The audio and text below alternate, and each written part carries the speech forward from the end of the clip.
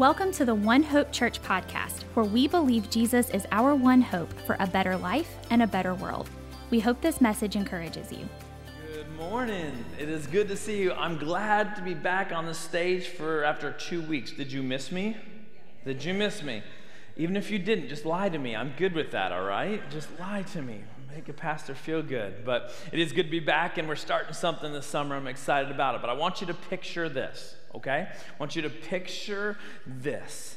You're sitting on your couch, and it's a Thursday night. And for some reason, you have nothing to do.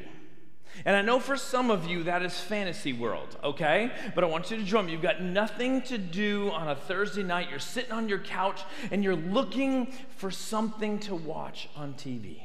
So you're flipping, right? You've done this before, right? We're flipping. What am I going to watch? What am I going to watch? Maybe it's through Netflix, whatever. But you're flipping through. What is the show that when you see it, you have to stop? What's the show for you? You're a sucker for it. If it comes on, you're stopping, and you can't do anything about it. I've got a couple. Okay, I got a couple. One of them is a movie called Shawshank Redemption. I don't know if you've ever seen this before. Now, I want to remind you, I'm watching it on TV, okay? So anything in the movie that pastors shouldn't watch, you can't hold against me. I'm watching on TBS or TNT, okay? So Shawshank Redemption. I don't know if you've seen this before. Pretty simple. A man gets charged with a crime he didn't commit, right? He's committed a murder. He's charged with murder. So he has life in prison. He goes to prison, and like you would expect, it doesn't start out very good. He's not sure what to do. He's obviously not feeling good about this situation, but at some point, he makes a decision. At some point, he decides, I'm going to do some good while I'm in here. And if you know this movie, he helps the guy get his GED. He helps another guy named Red. He helps some guards. He helps build a library. These things, right? Like, he decides, I'm going to do some good while I'm in here.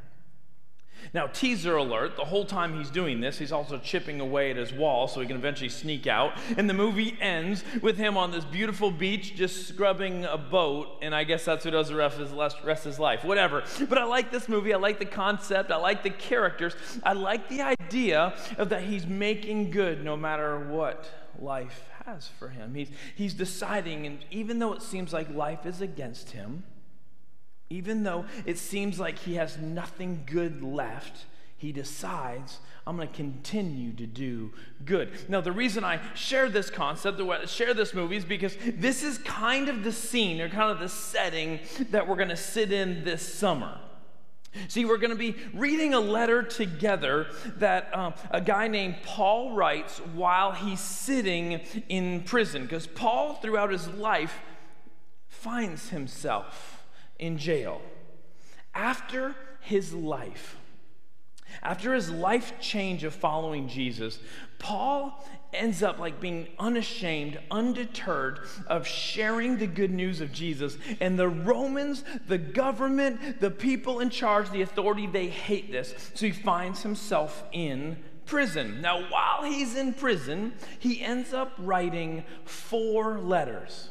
He writes Ephesians, Colossians, Philemon, and then the 4th one, the one we're going to read this summer, Philippians. Now, I know the guest speaker last week kind of touched on some parts of Philippians, but we're going to take a little deeper dive into what's going on in this letter. And what we see in actually the letter that Luke wrote called Acts, we see that Paul is sitting in prison in a city called Caesarea. He's in a city called Caesarea. He's sitting in prison, and he's waiting, and he's waiting, and he's waiting. And it seems like he's getting frustrated because he's sick of waiting to see what's going to happen with what they've charged him. So what he does is he does something called he appeals to Caesar. He basically says, Caesar, I want a judgment. And they grant him this. So they put him on a boat in Caesarea, and they send him to Rome. Now, there's some stuff in there, but the boat ends up being shipwrecked and different things. But he eventually gets to Rome. while he's in Rome, I want you to picture this. He's sitting in arrest, chained to prison guards 6 hours at a time. They would rotate 6 hours at a time while he's in prison, while he's waiting for his ruling. Now, while he's sitting there in Rome, he still doesn't know, am I going to be in here forever? Are they going to let me go? Are they going to kill me? He doesn't know, but this word goes back to what I shared about the movie. He decides, I'm not done.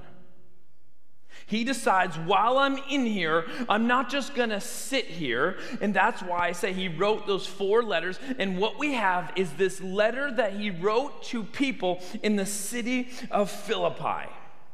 Now, we're going to jump into this letter for the next 8 weeks. But I want to remind you, in order to truly understand the depths of what is in Scripture, we have to go to the context and when it's written. In order to understand, we have to read in the mindset and the setting in which it's delivered. Recently, I had a conversation with somebody, and I said, hey, when you read the Bible, don't read it as it is. Try and read it as it was. When you begin to read it, not just as it is in our culture, with our language, with our understanding, with our stories, but you begin to read it in the way it was, you will begin to see the really good stuff that often we miss. So, with this being the first week of this series in Philippians, can I give you some context of this city and how we got this letter? Now, some of you, you're going to love this because there's some history involved with this, and some of you, you're going to be tempted to be like, I'm out. Like, I'll just check out, I'll wait for the good stuff. But can I remind you again, in order to get the really rich stuff, we kind of have to get the setting and get the picture of what's happening. So let me tell you, this city is in Eastern Europe under the rule of Rome, and it's named after a man. Can you guess what the man's name was? The city of Philippi? Philip? We're smart people. Okay, Philip. It is Philip of Macedonia. He was Alexander the Great's dad. That's who this city is named after. And the city ended up being a place where people who were ex-military, they would send them to this city. So you can imagine what this city would be like. Now, Paul, he had no desire to go to this place. He had no plans to go to this place. He actually was headed somewhere else on what we say is his second missionary journey, the second journey where he's going to plant some churches around 50 A.D. But he had no desire to go to Philippi. But all of a sudden, it says he has a dream or he has a vision while he's in this place called Troas. And in this vision, in this dream, a man from Macedonia is pleading with him, please come and help us. So, I imagine it's the next day, Paul says to his travel companions, Silas, Timothy, and maybe Luke, he says, change of plans. Change of plans. We're not going there. We are going to Europe. We're going to Philippi. Now, in Acts chapter 16, we see that when they arrive, they go and they're trying to find a synagogue. But what they find out is there is no synagogue. So that tells us there's not a lot of Jewish people there. There's no synagogue. So he goes down to the river. And down here, he finds a woman named Lydia. He begins to share the message of Jesus to Lydia, and she believes this message. She believes the good news of Jesus. And she, along with it, we believe a bunch of other women are converted to following Jesus, and the first church ever in Eastern Europe is formed. Now, this isn't just any church. It seems that Paul has a unique relationship with this church. You're going to see over these next several weeks that he really loves these people, and he approaches them in different ways than he does with other letters that we see. He doesn't actually come from a place of correction. He comes from a place of appreciation. He comes from a place of love. He comes from a place almost like a pastor is encouraging them to live in joy, to live what they've been called to live out when he met them. And so here we are back to the beginning. Like I said, Paul is sitting in prison. We think it's about 10 years later. He's probably known them for 10 years, and a man named Epaphroditus comes and he delivers offerings and support to Paul. And he sends this letter back with him.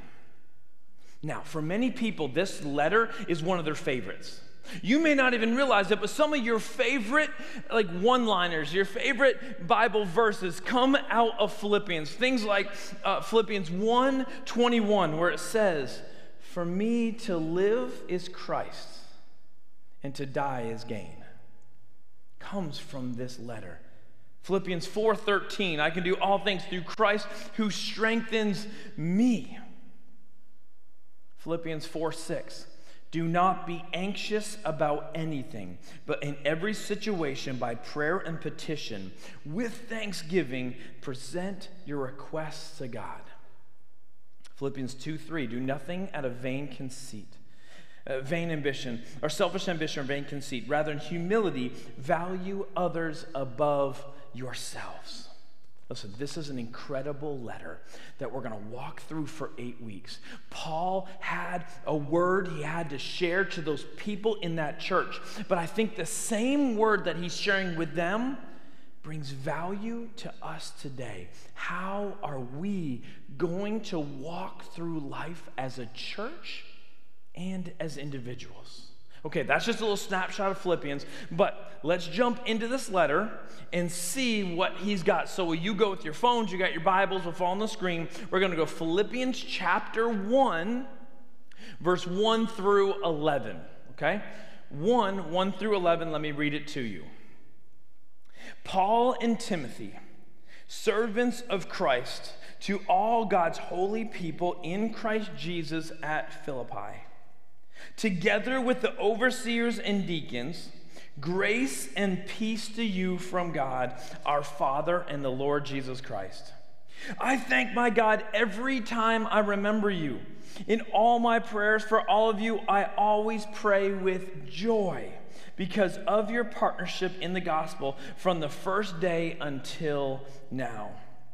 Being confident of this, that he who began a good work in you will carry it on to completion until the day of Christ Jesus. It is right for me to feel this way about all of you, since I have you in my heart, and whether I'm in chains or defending and confirming the gospel, all of you share in God's grace with me. God can testify how I long for all of you with the affection of Christ Jesus. And this is my prayer, that your love may abound more and more in knowledge and depth of insight, so that you may be able to discern what is best and may be pure and blameless for the day of Christ, filled with the fruit of righteousness that comes through Jesus Christ to the glory and praise of God. Okay, so I've got a buddy at One Hope. I've got a friend at One Hope who many times through the week, he'll call me and he'll say, "Scott, okay, what do we got this week? Tell me what we're reading." And then he'll go back and read, and then he'll call me and go, "Okay, let's talk about it." This happens over and over. What are we reading? Okay, he reads it, comes back. All right, what are we talking about? Tell me. And it's actually good for me to kind of have a little dry run. He tries to listen to me now preach twice, but whatever. But it's good for me to kind of flesh that out. Well, I give this passage to him this week. And he calls me the next day. He said, "Bro, what in the world are you going to get out of this?" He's like, what do you, and I get what he's saying, because essentially he was saying, see, this is kind of like the opening of a letter. This is like the greeting of the letter. Like, what is it actually you're going to pull out for us this week? Because I'm just not sure. And I'm like, bro, I get it. But there are some nuggets of truth in here if we're willing to slow down. If we're willing to really kind of dig in, I think there's some really cool things in this. And how I break this down, how I read this, is I think there's 3 different sections of these 11 verses that lead to 3 really important questions that I think Paul would want to ask you and me. 3 questions that we're going to have to look at ourselves and say, okay, what's the answer to what Paul is telling us? So, can I break it down into 3 sections, and let's work this through together, and at the end of each section, I'll give you the question. But this first section is really simple. Paul and Timothy, servants of Christ Jesus, to all of God's holy people in Christ Jesus at Philippi, together with the overseers, seers, and deacons. Okay, stop. This is where one of those points you go, okay, what are you supposed to get from this? Like, he's just saying, what's up, right?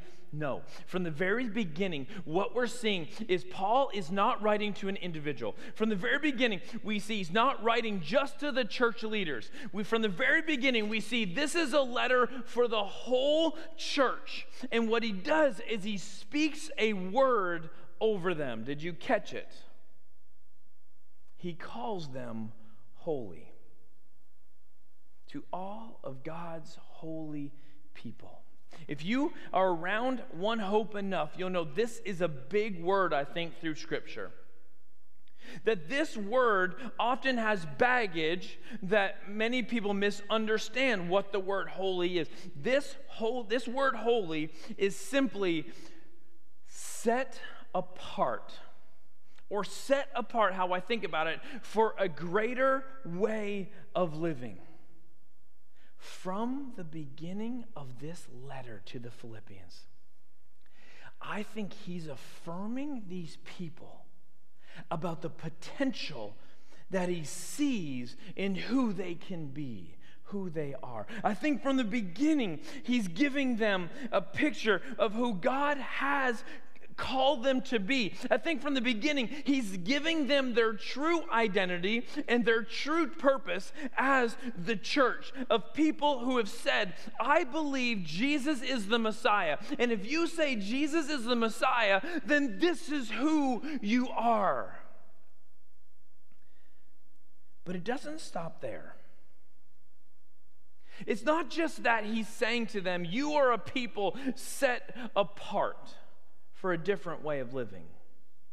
He says to them what I think what needs to be said to all of us. A reminder to all of us. It's not just that you're set apart.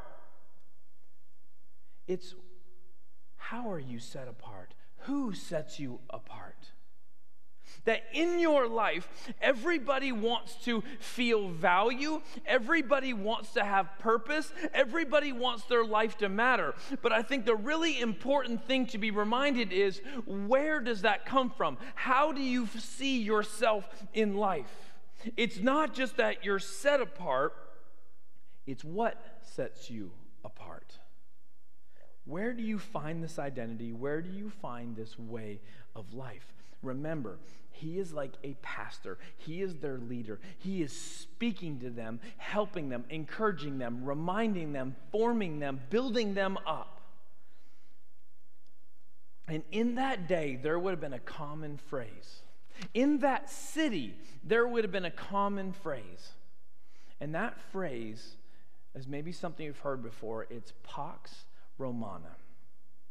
Pax Romana. This is simply Roman peace. This would have been said quite often in their city. What these people in Philippi would have believed is that if being ex-military, being in that patriotic mindset, is that peace in life, the good life, comes from when the rule of their city is under Rome. Life is best when Rome is in charge.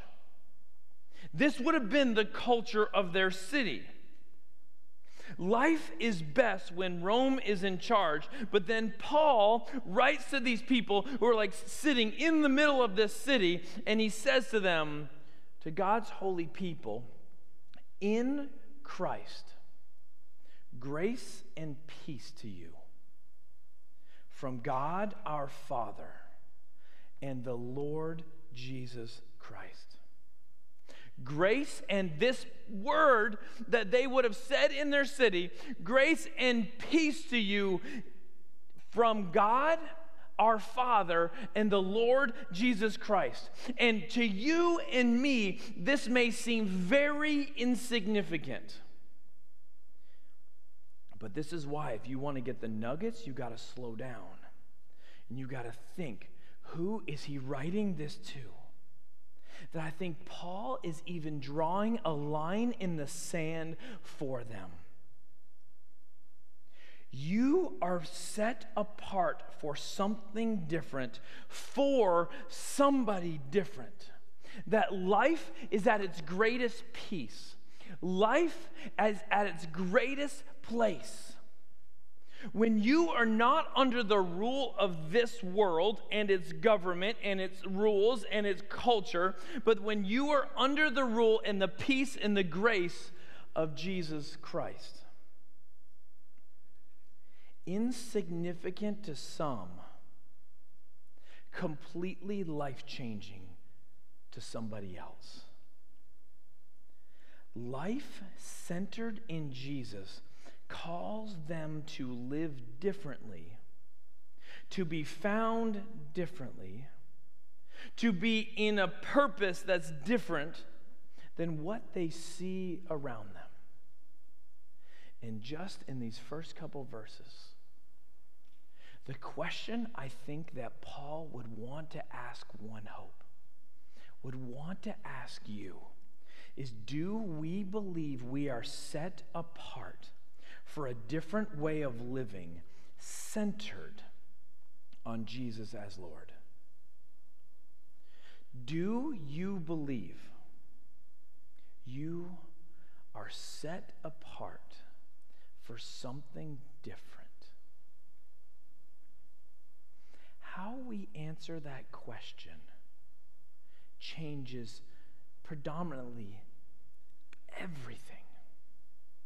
How we answer that question will dictate why you wake up, the decisions you make, and what you think about as you go to bed that night.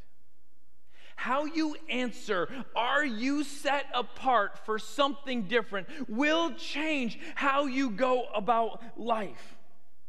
Do you believe, do we believe as One Hope, that we are called to live lives that are set apart under Jesus as King? And if the answer is yes, what does that change? Because to be Christians in a Roman-dominated city meant they had to make decisions that weren't popular, that weren't normal, that weren't in the flow of everybody else. They would stand out. What about you? What about us? Do we believe we are set apart for a different way of living? Okay, section 2. Section 2. Verse 4, it says, "In all my prayers for all of you, I will always pray with joy because of your partnership in the gospel from the first day until now, being confident of this, that he who began a good work in you will carry it on to completion until the day of Christ Jesus." Okay, so it seems that Paul has known them for maybe around 10 years. This is a guess. We don't know exactly, but this letter that he's writing is about 10 years later, and he's acknowledging to them, since he met them, since their church was started, they have been right by his side, supporting him. And here's the thing we have to remember. He can't say that about every church. He won't say that about every church. He won't say that about every follower of Jesus. You don't see that in every one of his letters. If you read many of his other letters, you'll see there's a lot of correction. You'll see there's a lot of get back into line, get into shape, get back to what I taught you. Stop doing this, stop doing this, stop doing this. These people, they maybe question him and his authority. You'll see throughout the letters that he's got to speak to, hey, you've got to get your stuff together. But not this group. They have been together since the beginning. They've been with him since they started. But I want you to see in this that this idea of being together is not just a simple friendship. It's not just a simple belief that they believe the same thing. In this partnership, there's a tone of activity in their partnership that if we don't recognize this, we miss how powerful this moment is. They have joined him. They've been active in joining him of advancing the gospel as a church. And for them, this has come at great sacrifice. This is not something that has been easy for them. This sacrifice has come financially, that they've been supporting him even personally so the ministry can continue. It cost them their finances. It cost them that on the outside they supported him even when he went to prison, even when people talked about him, even when these people like that would turn on them, they did not turn on him. That was a sacrifice.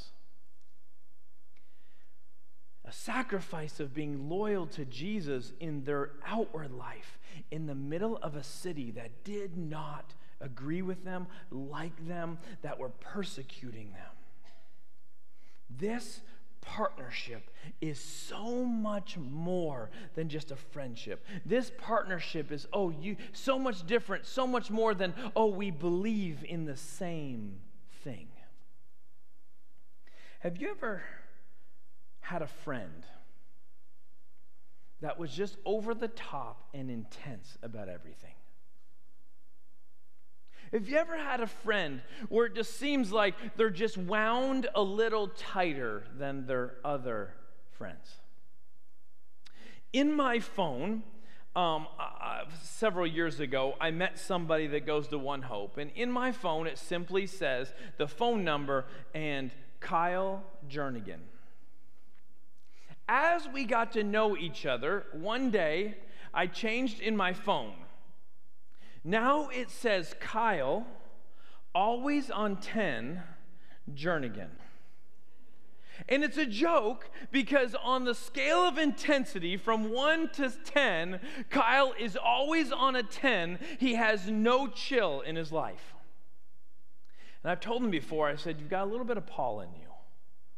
Because when you look at the life of Paul, he is known for being intense. He's known for being, the Bible word is zealous to what he believes life is about. And the reason I bring this up is because I think what Paul is saying to them is a super huge compliment to them. By him calling them a partner, by a person whose life is all about Jesus, all about advancing the gospel, all about planting churches, all about just doing what God has called him to do.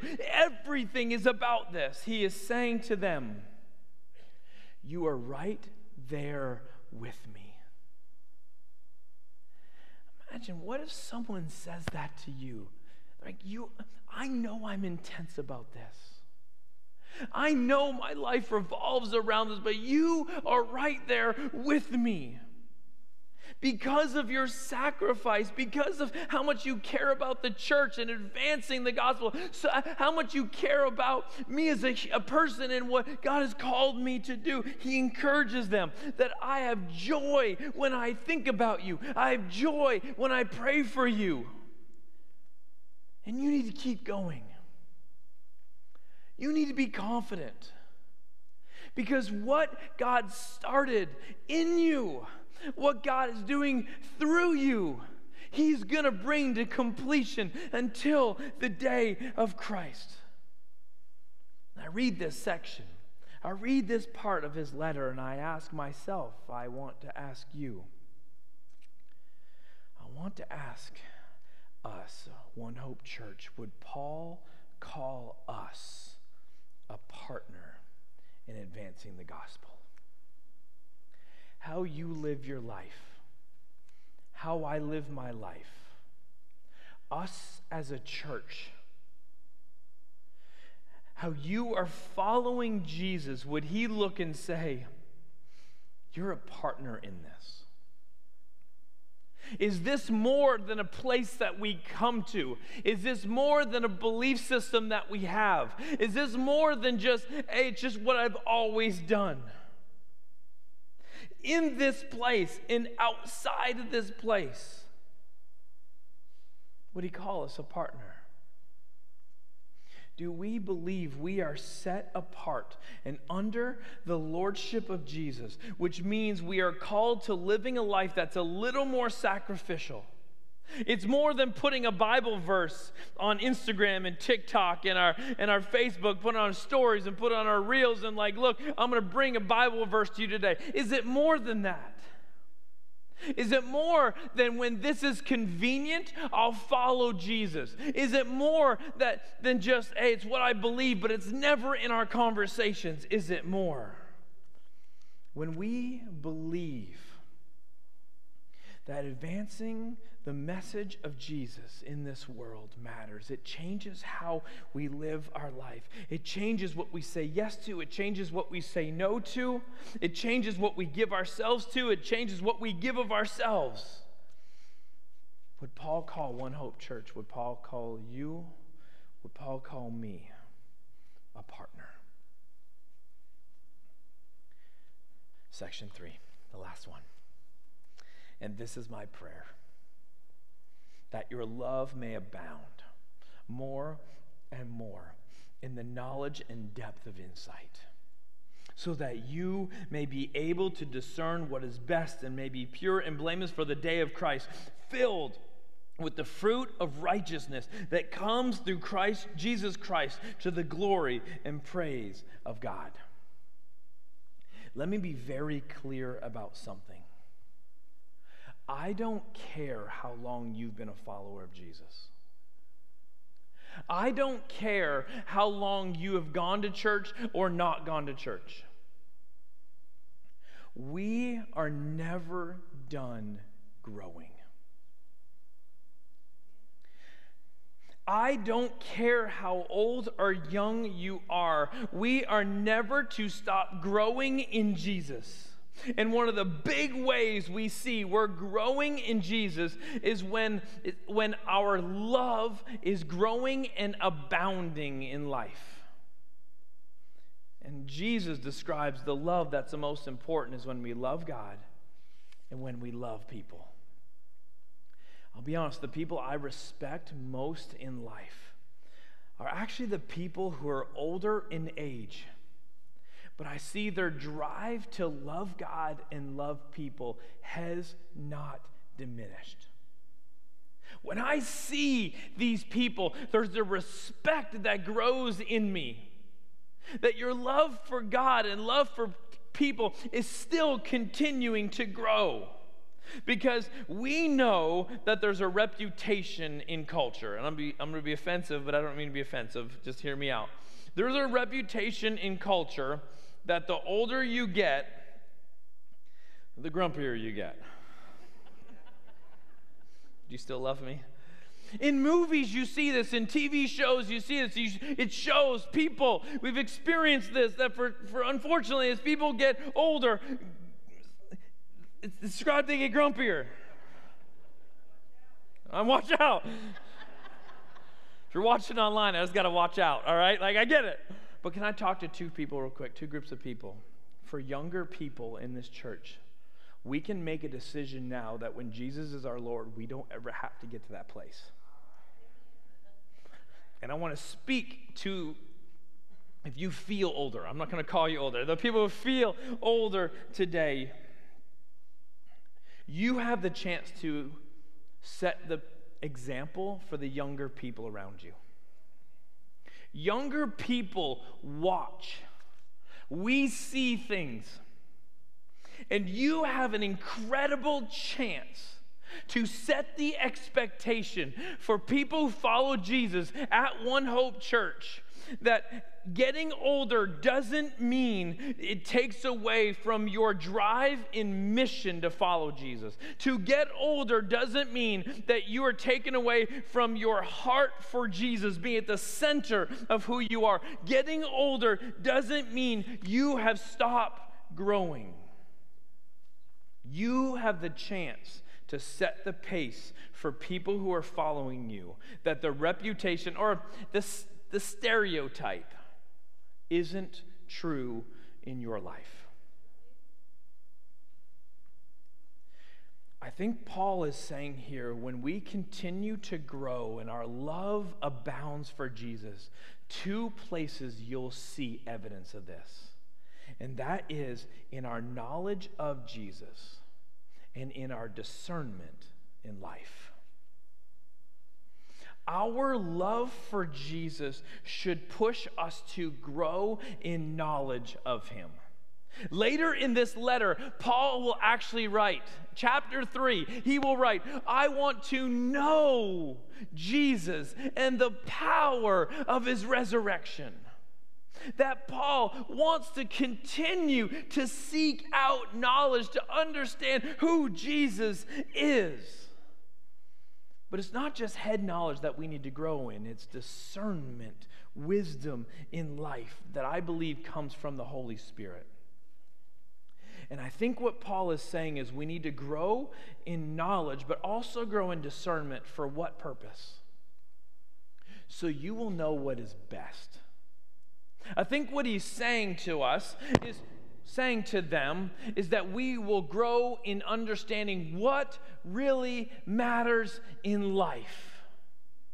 That we need to continue to grow so that we can get to the place where we are becoming who God created us to be for our good, for his glory. And then Paul finishes this letter is that when we continue to grow in knowledge, when we continue to grow in wisdom and discernment of what matters in life most, then you'll be pure and blameless on the day of Christ, filled with his righteousness.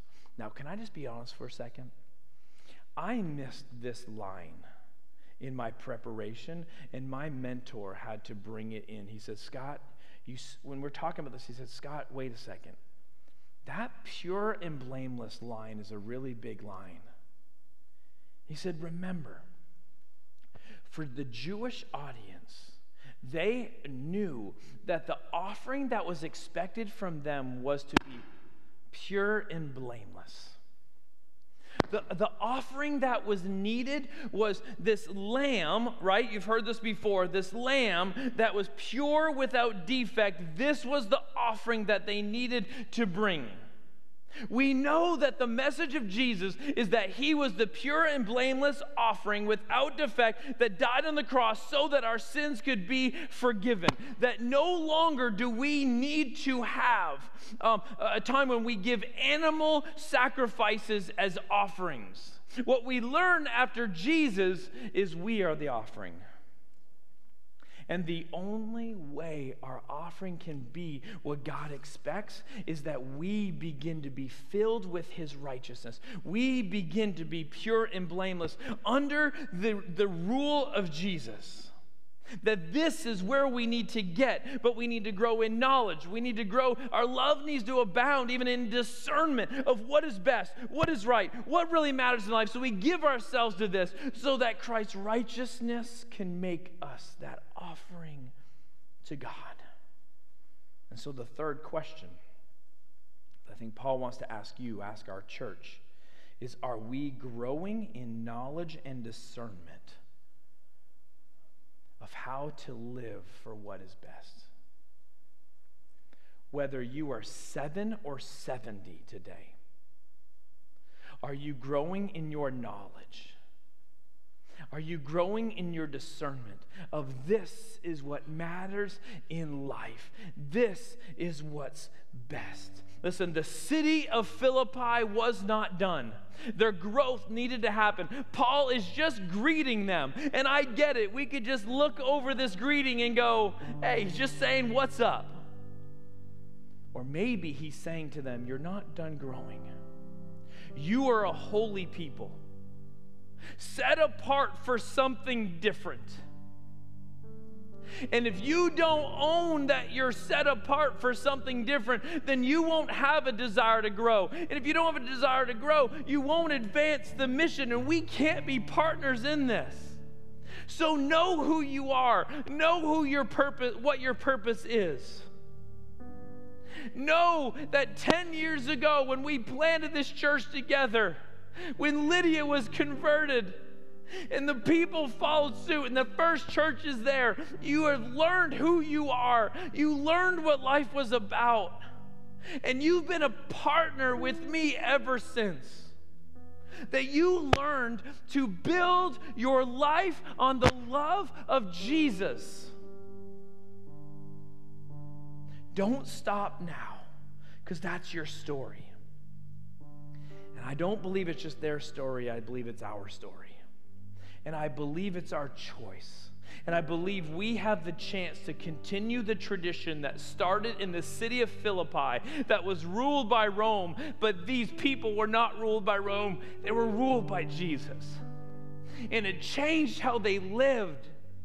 It changed what they said yes to. It changed what they said no to. It changed how they lived their every day. They were part of helping the world get to a place where we are a church today. And do we make decisions how we live our life, how we are as a church, so the future still has churches that are Jesus-centered, formed to worship Him because of how we live our life. Jesus dies on the cross. He rises again. They learn about it. Their life is changed. Where are we today in this? They stood out in Philippi. What about us? So we're going to end in worship as we do. Maybe God wants to speak to you and say, hey, you've forgotten that you are set apart for something different. And maybe you need to give your life to Jesus so that you can find yourself under His rule, His reign, His authority. Maybe you have not been living a life where Paul would say to you, you're a partner in me, we're doing this. That because of your life, the gospel, the Jesus is growing in this world. Maybe. Wants to remind you that it doesn't matter how old or young you are, keep growing in knowledge and discernment. Keep growing in your love. Don't settle for where you are today. Keep pushing yourself because there's more to learn. There's more to Him. And so as we worship, my challenge to you is give to Jesus what He wants from our life. And you can always turn this place. This altar's up here. You can come here. You can turn your seat into an altar. Maybe there's something you're bringing today and has nothing to do with the message, and you want to bring it to Him. Well, will you end in worship this morning by remembering and listening to the words that Paul spoke to Philippi? Because I think we can be that church. So, Heavenly Father, you speak to us through your word. You speak to us through Paul's words.